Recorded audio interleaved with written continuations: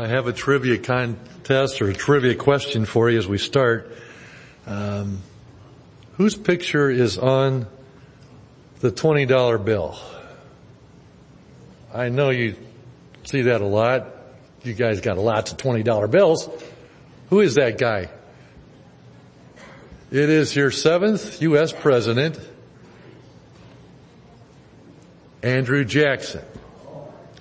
I know he's kind of a scary looking guy, really. And the word is out that eventually the $20 bill will be remade and Andrew Jackson's face will be removed and Harriet Tubman's face will be put on. That's in the works. I don't know when that's going to happen. It's kind of funny though, because even though Andrew Jackson hated paper money, he was a gold man and silver man. He hated paper money. Long after he was gone, they decided to put his face on that $20 bill in 1928, and it's been there ever since. I don't know, remember your history? He was called Old Hickory by his soldiers who revered him as he led them in battle. But here's the shocking truth. I don't know. You guys know I like to read. I'm reading. As President Andrew Jackson, he established a policy that is shocking in our day and age. It's just absolutely shocking. It was a policy called Indian removal. I'm not talking about changing the name of the Cleveland Indians. I'm not talking about that kind of Indian removal, although that also is revolting. Very simply, here's how it went down when Andrew Jackson finally became president. Any Native American that remained on his ancestral lands and maintained his identity, saying that he was a Native American, would be considered a criminal. They would be removed from their land and moved west. And resistance to this policy meant death. That was the policy of the United States of America during his presidency. And this policy led to a very dark time called the Trail of Tears, dark time for the Indians. The Trail of Tears, of course, is when Native Americans cried as they left their homes and were forced west to first Oklahoma and then beyond. History repeats itself. Last week, the owner of the Golden State Warriors basketball team was one of the minority owners of the basketball team was asked about the oppressed Uyghur people, a minority people in China that are being persecuted by the government there. He's a wealthy man, very professional man, very smart man, capitalist, a venture capitalist they call him. He said, I'm just telling you the very hard, ugly truth. Of all the things I care about, those people in China are below my line. I care about the fact that our economy could turn on a dime if China invades Taiwan. I care about climate change. I care about America's crippling and decrepit healthcare infrastructure. But if you ask me, do I care about a segment of a class of people in another country? I quote, not until we can take care of ourselves will I prioritize them over us. I've listened to that a couple times and thought, he might be talking about his feelings as an owner of a NBA franchise, but it sounds like sometimes those words could come from God's own people. Why should I care about anybody else? Do we care? Why should we care? How can we raise up people that care about other people? So let me just put it in reverse for a second and ask you, do you remember the people that talked to you about the Lord, helped you understand Him, and nurtured you along so that you could actually put your faith in Him. Each one of us has a different story. Some of the people are in the room today, and many of them are long gone to their reward in heaven. Who are the people that brought you to the Lord? Man, how blessed we are that somebody did that for us. Where did those people come from? How did they learn about the Lord that they could pass it on to us? Each of us has a spiritual family tree that leads all the way back to the cross. I'm glad for the people in my life that cared enough about me to tell me the good news, and actually had to tell me several times to get it through my thick skull and my hard heart that I could be included, that I could be forgiven. So today I want to read a chunk of scripture for you. It comes from Acts chapter 14. It's about the faith journey of a guy named Timothy. How did he get to where he got? How did that happen? So here's the story. It starts in Acts chapter 14. I'm starting in verse 8. You can read along with me behind me or open up your phone or however you'd like to do that. I would encourage you to read along.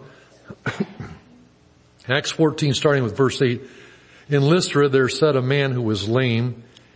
He had been that way from birth and had never walked. He listened to Paul as he was speaking. Paul looked directly at him, saw that he had faith to be healed, and called out, "Stand up on your feet."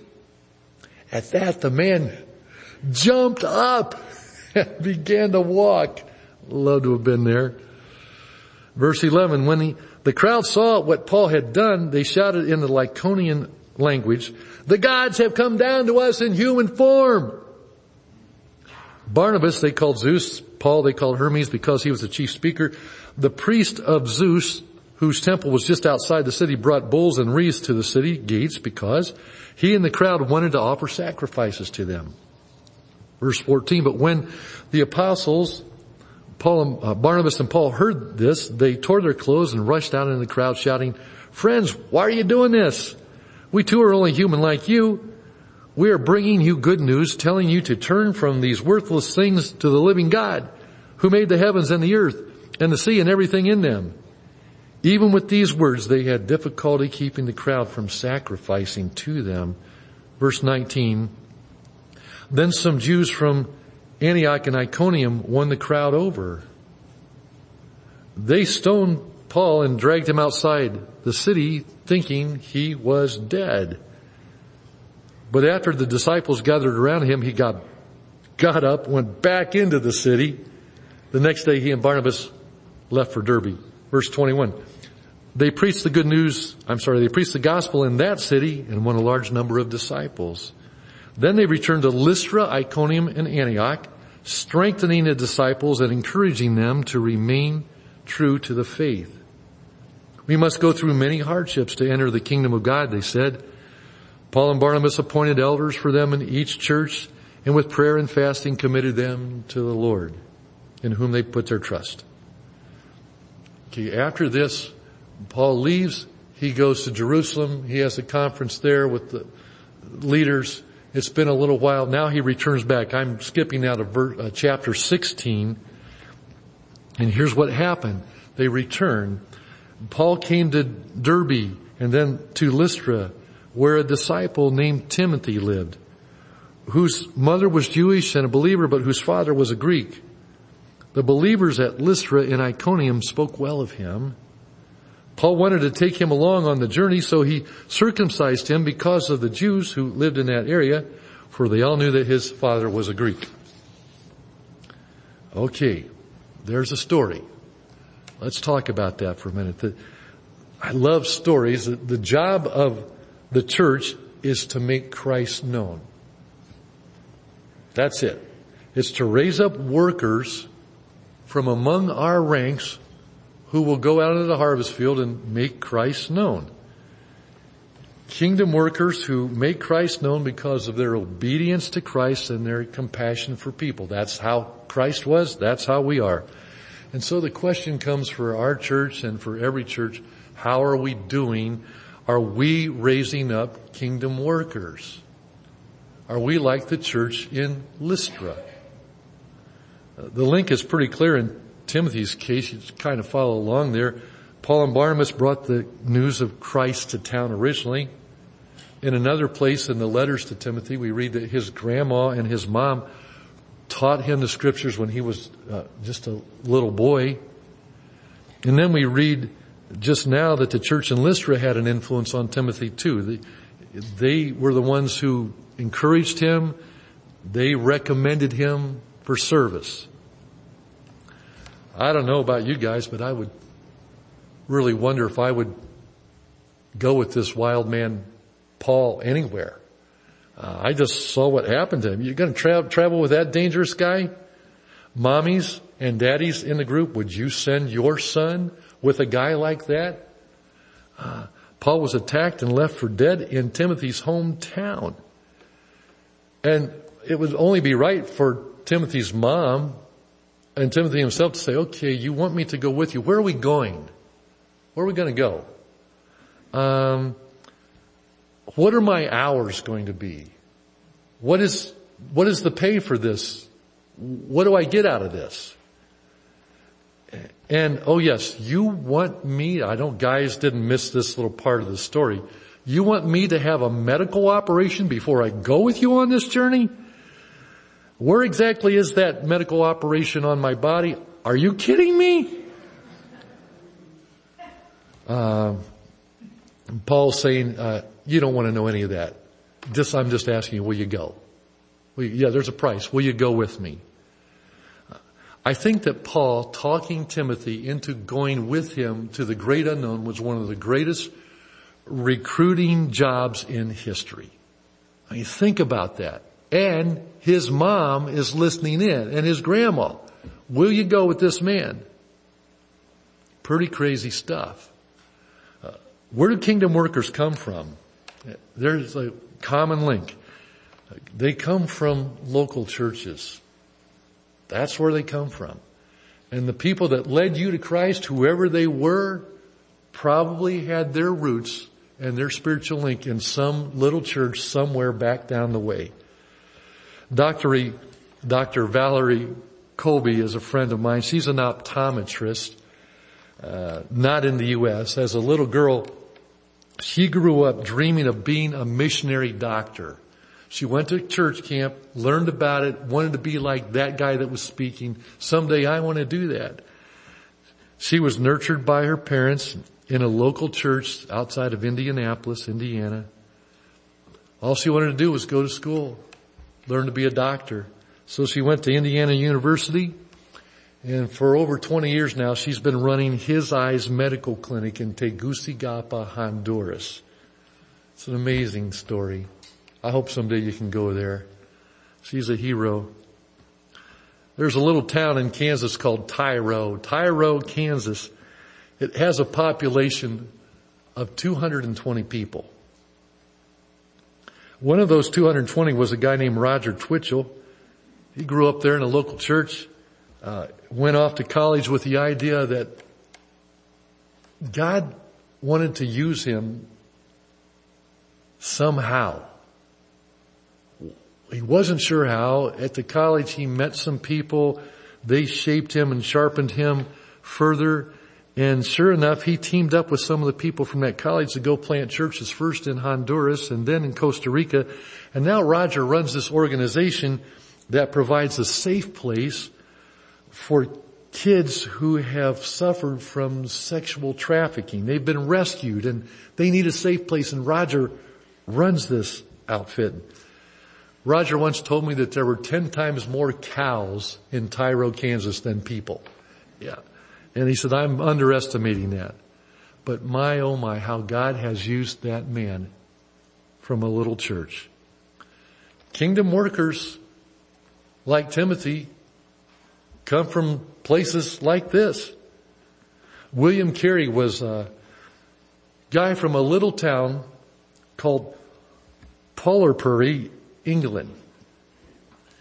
Grew up poor, learned from his dad to be a cobbler, a shoemaker, became a follower of Christ, didn't get to go to school, wasn't formally educated, but he borrowed a Greek grammar and got a hold of a Greek New Testament and began to study the Greek language. And the scriptures impressed him. And that little church mentored him and encouraged his growth. And gradually, he got to the point where he was speaking sometimes to some of their gatherings, and they ordained him into the ministry. And then at a meeting of Baptist leaders in the late 1700s, William Carey stood up and he said, "From my reading in Scripture, I think that we as a group of churches should commit ourselves to telling the good news of Christ in some other land." And he was interrupted by an older, more distinguished minister who said, "Sit down, young man. You're an enthusiast. When God pleases to convert the heathen, He will do it without you or me. He can do it on His own. He doesn't need us." It sounds like the guy who said, I don't care about those guys in China. That's below my line. I don't care about them. Or the Trail of Tears. Their property. Get rid of them. I don't care. But God's people care because we follow the God of the Scriptures, right? So in 1792, William Carey wrote this pamphlet. It became well known throughout England, an inquiry into the obligations of Christians to use means for the conversion of heathens. Translate that down. We should care. We should use our resources to help them understand. And the pamphlet argued that Christians should be passionate about people who don't know the Lord, wherever they are. And he urged the leaders of the churches to form a group that became known as the Baptist Mission Board. At its first meeting, William Carey stood up and he said, I know it seems ridiculous. I know we shouldn't be able to do it on our own. We don't have any power. We don't have any resource. We don't have anything. But, that great line of his, expect great things from God, attempt great things for God. And he did. Within a year, William Carey and his family were on a ship headed for India. He had no contacts waiting him there. He had no travel permit to actually enter India. He had no letters of introduction. He just went. And he stayed 41 years, never returning home one time.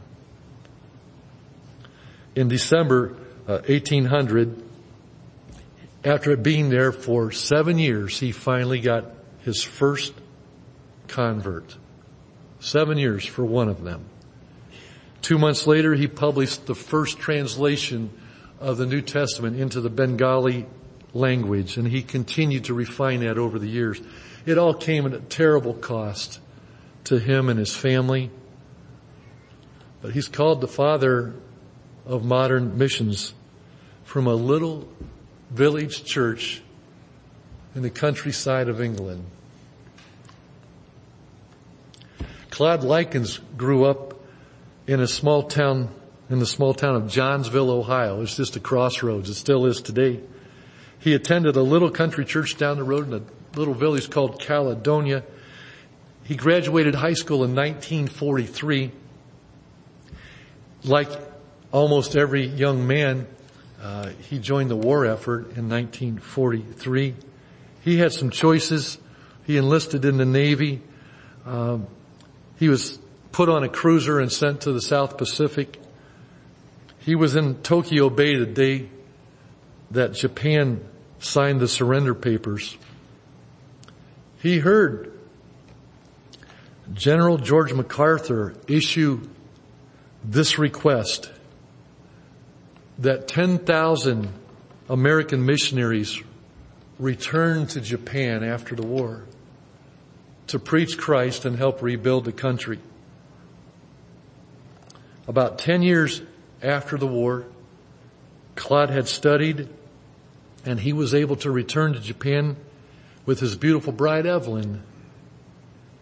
In his memoirs, he wrote, "I had helped to kill Japanese during the war, but now I could save some. And I thank the Lord I was able to do that." About 20 years after serving in service in Japan, he returned to become the minister of my home church just up the road from where he grew up. And last week, Claude celebrated his 98th birthday. Still doing his thing. Kingdom workers are like that. They just come from these obscure places and go out and do amazing things. Brett Andrews is the son of Diane Boutre, our piano player. That makes him the brother of Linda Cronin and the brother-in-law of Casey and the uncle of Ryan, who are here almost every Sunday. Brett grew up in Meadville, Pennsylvania. Guys, that's the home of where they make the channel lock pliers. Everybody's probably got some of those in their toolbox, right? Brett has been involved with planning close to 300 churches. He's had a hand in that. He's a minister of a church outside of Washington, D.C., and he told recently of a guy who was an atheist his whole life until just a couple years ago. He was convinced and he became a Christian. He became a Christian at the church where Brett is one of the ministers, New Life Church in Virginia. And that guy was convinced that other people should know what he knows. And so that guy studied, and he recently moved to St. Augustine, Florida to plant a new church. Brett says, church planners are produced by healthy churches with a reproduction mindset. Well, that little new church at Lystra was really not in a position to give up one of their best guys, send him out, were they? I mean, they had trained him and helped him grow. Clearly, they lived in a hard place where pagan gods were worshipped on one hand and where there was a lot of religious confusion that bordered on fanaticism on the other hand. Sending Timothy with Paul and Barnabas in a team like that made no sense. They needed him here.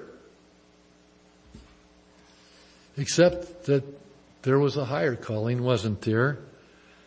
God cares about people and wants them in His family. Who's going to tell him? Okay, we'll send him. So later, Paul wrote to Timothy these words in the second letter of Timothy. He wrote this. Paul's last days probably. You, however, know all about my teaching, my way of life, my purpose, faith, patience, love, endurance, persecution, sufferings. What kind of things happened to me in Antioch, Iconium, and Lystra, the persecutions I endured. Yet the Lord rescued me from all of them. I don't have it for sure. I would just say it's very possible that Timothy, as a young man, was eyewitness to Paul being stoned, perhaps.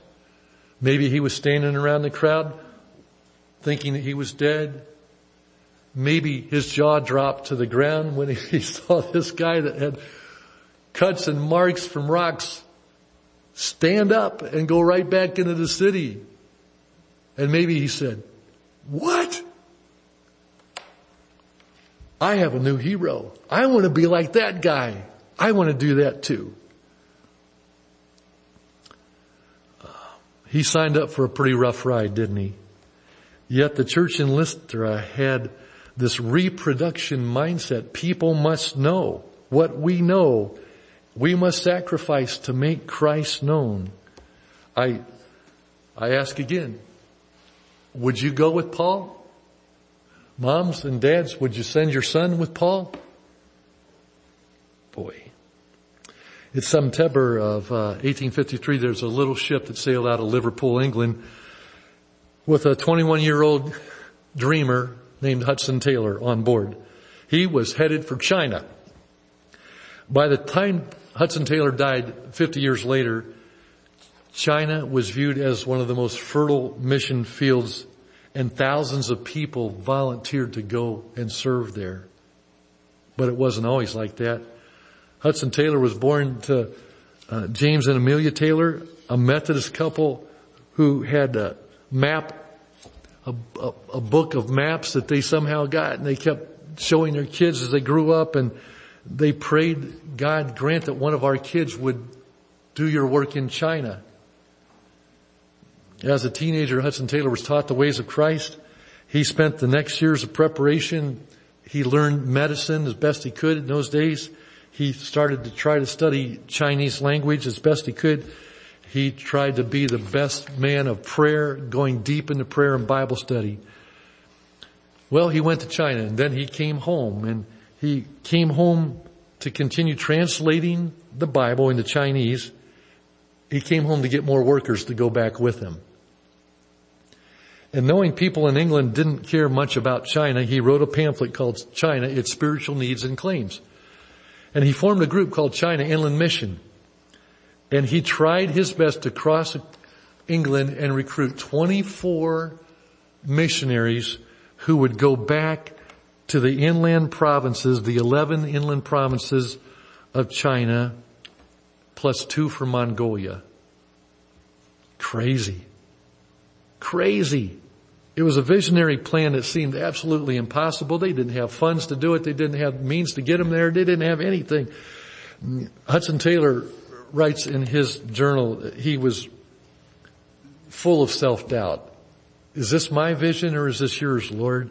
He worried about sending men and women into the interior of China without papers, without protection, without salary, without anything. Would anybody be crazy enough to do that? He cried for millions of Chinese who were waiting to hear and know what he knew. Over time, eventually 225 missionaries comprised the China Inland Mission, and the good news of Christ still bubbles out of China today. Ah, boy, there's so many cool stories like that. Little churches producing world changers. God, make us like that. Make us like that. Joy, I'd like to invite the worship team up, and Shay, come on up as I close this. Andrew Jackson's policy was intolerance and removal of people. But the kingdom worker's mindset is that God loves people and he wants them in his family, and people must know what we know about Christ. And each one of these stories tells of a little church that could. They're small, unknown. You drive right by them.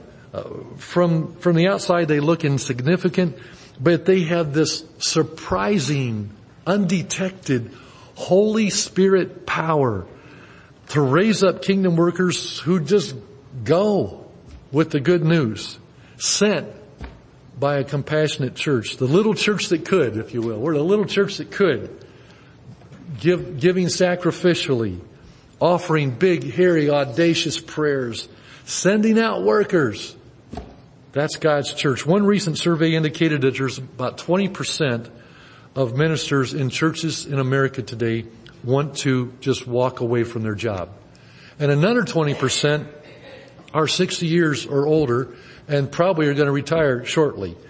And there's another survey that indicates 25% of missionaries from the United States are going to retire in the next 4 or 5 years. Where are their replacements? Who will go? Where will they come from? It's the local church, isn't it? Places like this, places like our neighboring churches in this community, country churches, city churches, suburban churches. It's the local church, the church that teaches scriptures to their young people. Churches that give their young people opportunities to grow and serve. Churches that expose people to dynamic personalities like Paul and Barnabas. Churches that pray for workers for the harvest. God, help us be a church like that. God, help us be a church like that.